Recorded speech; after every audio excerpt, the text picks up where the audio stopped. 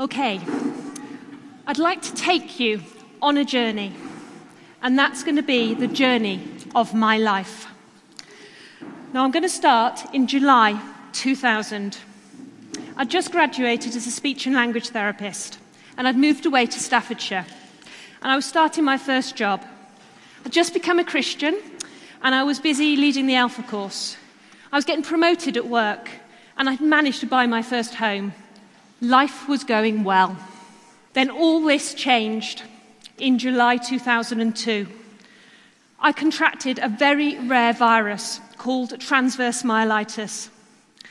Only 1 in a million people are diagnosed with this, and it causes inflammation in the base of the spinal cord, which caused permanent damage to my nerves. So very quickly, I found myself in a position where actually I was unable to walk. I suffered extreme fatigue, and I was introduced to the world of disability and chronic pain in my early 20s, which is not an easy place to be, and it's very lonely, believe me. So I lived on my own at this time, and I became housebound. The DVLA had taken my driving licence off me, and I was a prisoner in my own home. And rapidly, within weeks, I had lost all of my independence. Several months later, I received another damning diagnosis. My vision was deteriorating rapidly, and I was diagnosed with keratoconus, which I found out was degenerative, and it had spread to both eyes. At this point, my life felt like I was in a dark tunnel, and it was closing in on me. It was one thing not being able to walk, but not being able to see a future, thinking I'm going to be blind. But at this time, this tunnel I was walking in, I could see that light in the distance, and it never faded. And that was the hope that one day I would be healed in Jesus' name.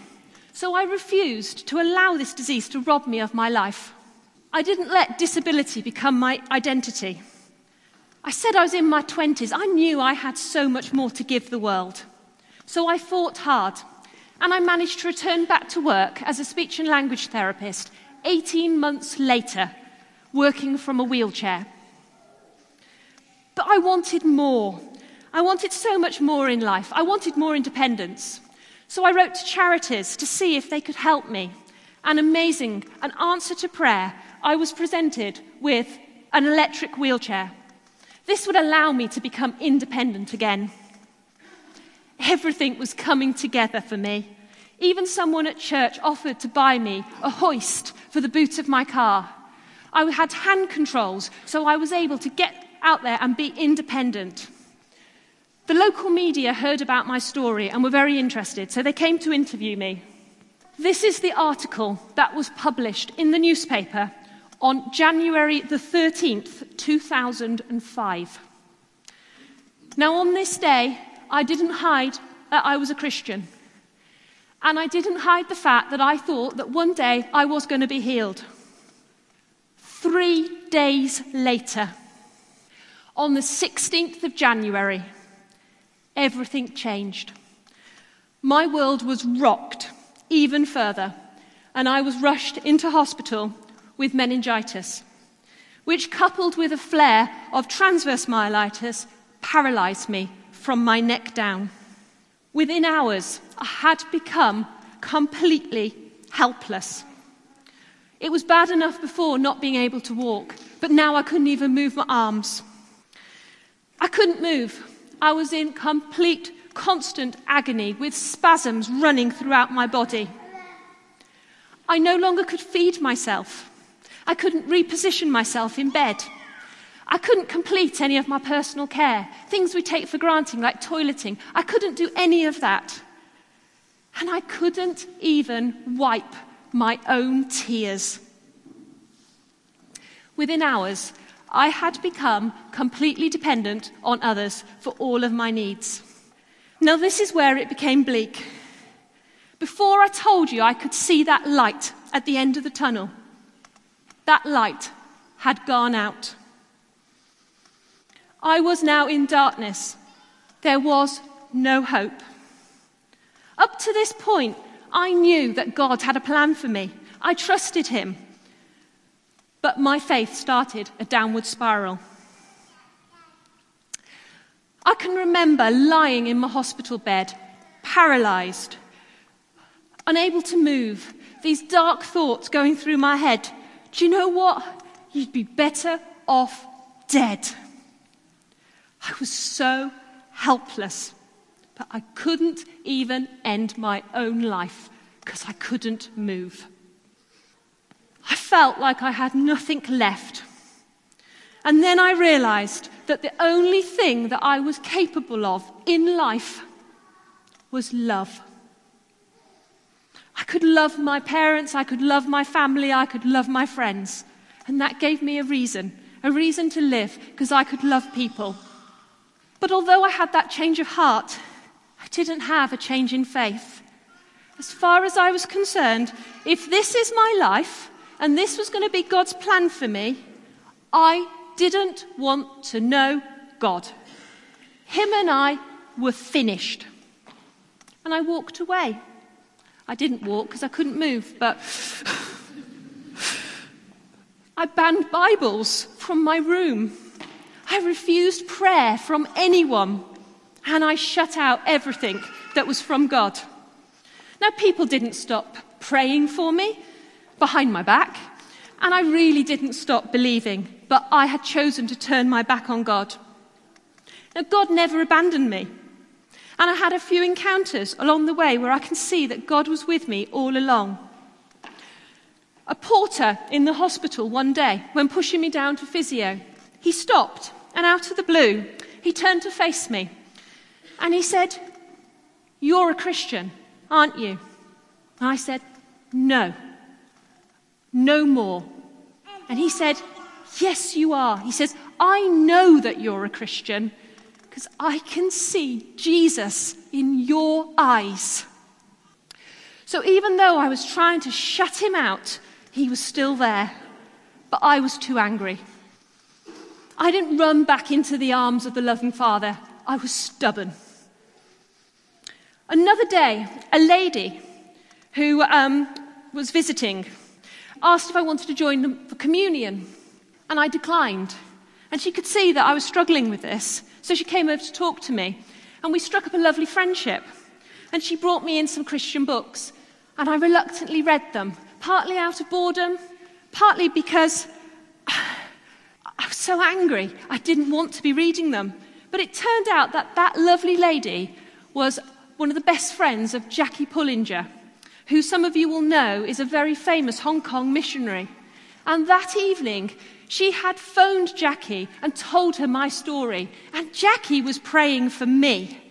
And things like this were happening all over the place. And it was clear, although I wasn't praying for myself, because I couldn't, it was too painful, other people in the UK and the world were all interceding for me. Then in the October of 2005, I was finally sat down by my consultant and my physios, and I was told, "You have made no progress since you've been in this hospital since January. We're going to discharge you." Now, at this point, I couldn't even sit up unaided, let alone dream about being able to stand or walk or anything else that we take for granted. But the problem was, they'd been to assess my home in Staffordshire, and they'd been to assess my parents' house in Worcester, and neither were deemed to be safe for me to return. I was just too disabled. So I was told, this was when I was probably about 26, that I required 24/7 care around the clock, and the only place that could do that for me would be a nursing home. So they started to put plans in place for that. But thankfully, my parents, they're so loving. They were willing to sacrifice the whole quality of their life for me. And they refused to allow me to go into that nursing home. So my future was planned out. I was going to spend my days lying in a hospital bed in their lounge. There was going to be a hoist next to my bed, a wheelchair that I couldn't even sit in and I had to be strapped in because I had no sitting balance. There was going to be a commode in the kitchen and a steel bath in the garage. Where was God? We read in Jeremiah that there's plans to prosper, not to harm you, plans to give you hope and a future. Well, this doesn't seem much of a life. But God is always faithful. And before this became a reality, God intervened. And I was transferred to another hospital, out of county, which specialised in rehab for young adults. It was hard work. I was doing 8 hours of physio a day. But I left there 2 months later, which was 1 year after being admitted into hospital, being able to mobilise short distances with walking sticks, which was a miracle in itself. After discharge, life improved. I returned back to the church. I joined Hope Church, and I rediscovered my faith. Everything that had been stripped away from me, my house, my career, my car, my friends, it was all given back to me. But more, I was blessed beyond measure, and I was blessed with an amazing husband who is my rock, and I love him so much.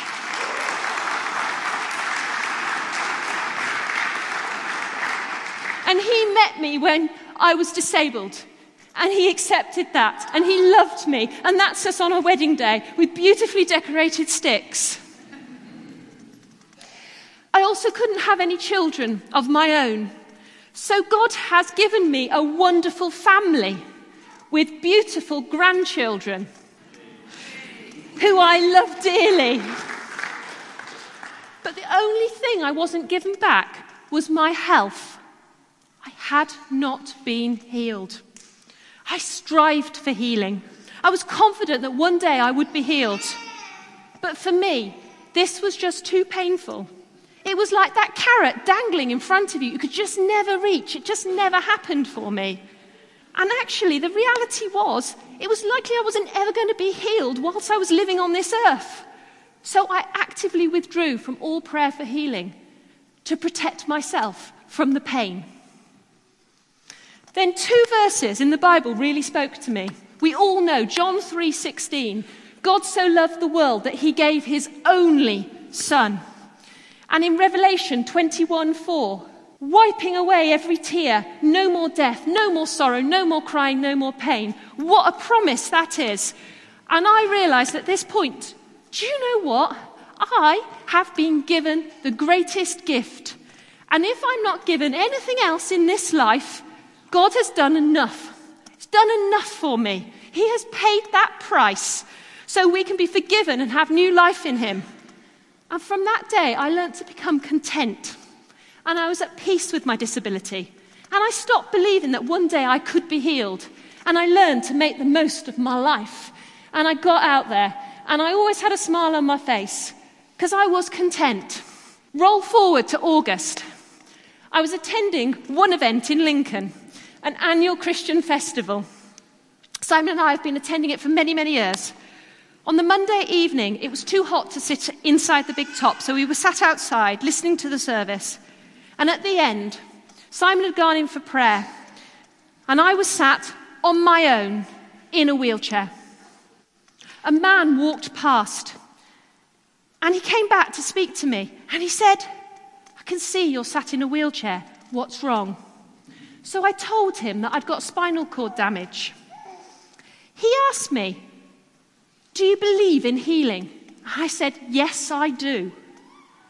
And then he asked me a difficult question. And he said, "Do you think Jesus is going to heal you?" And at that point I said, "No, probably not."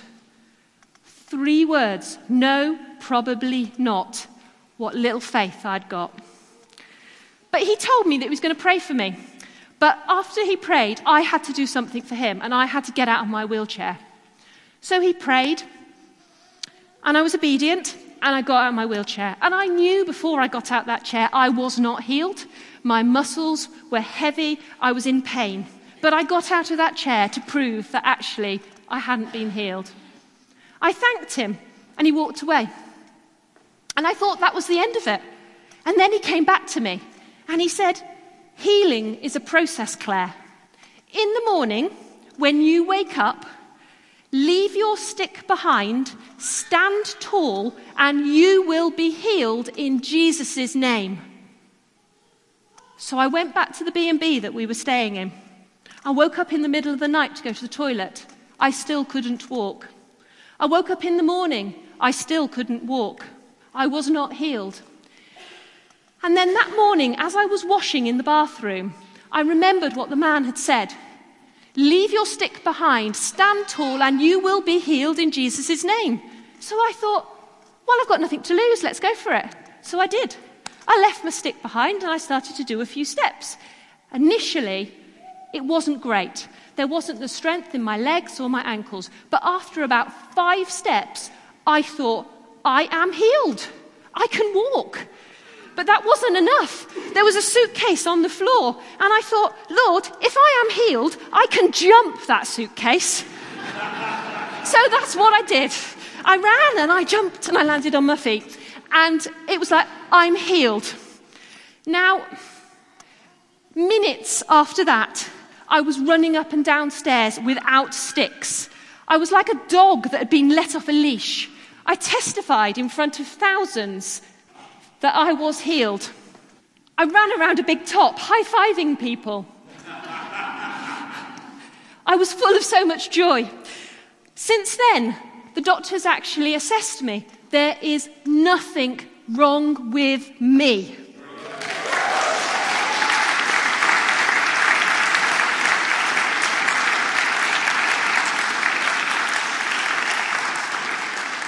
My neurological assessment is clear, and everything that's been showing up as abnormal for the last 17 years has gone. At the beginning of September, I was given good news. I am no longer disabled. I have not used sticks or wheelchairs since. I've gone from strength to strength, and in November, I managed to walk 100 miles in 1 month, which for me would have just been impossible. Now, there's amazing things. My most exciting thing that I can do now is I can walk hand in hand with my husband, which is something I've never been able to do since I've been married. There's been opposition. It's not an easy road. And many people refuse to believe that I have been healed. And I'm having to really learn to deal with that and ignore that negativity that comes at me most days. And God's reminded me about the parable of the sower. And I am that sower. I have become a bit like a power seed drill. But it's not my responsibility what happens after I sow that seed. I just need to give glory to God, which I'm doing, and He will do the rest. Now, I didn't deserve to be healed. Those words, no, probably not. I don't have faith. But this is just a testimony of the goodness and grace of God. So let faith rise in you today. And at the end of the day, no matter what you're going through, however bleak life may look, because believe me, my life was bleak, we have the victory in Jesus Christ. And I'm standing here today with no walking aids or wheelchair, and I could not do any of this if it wasn't for Jesus, the miracle worker. Thank you, Lord, and thank you for listening.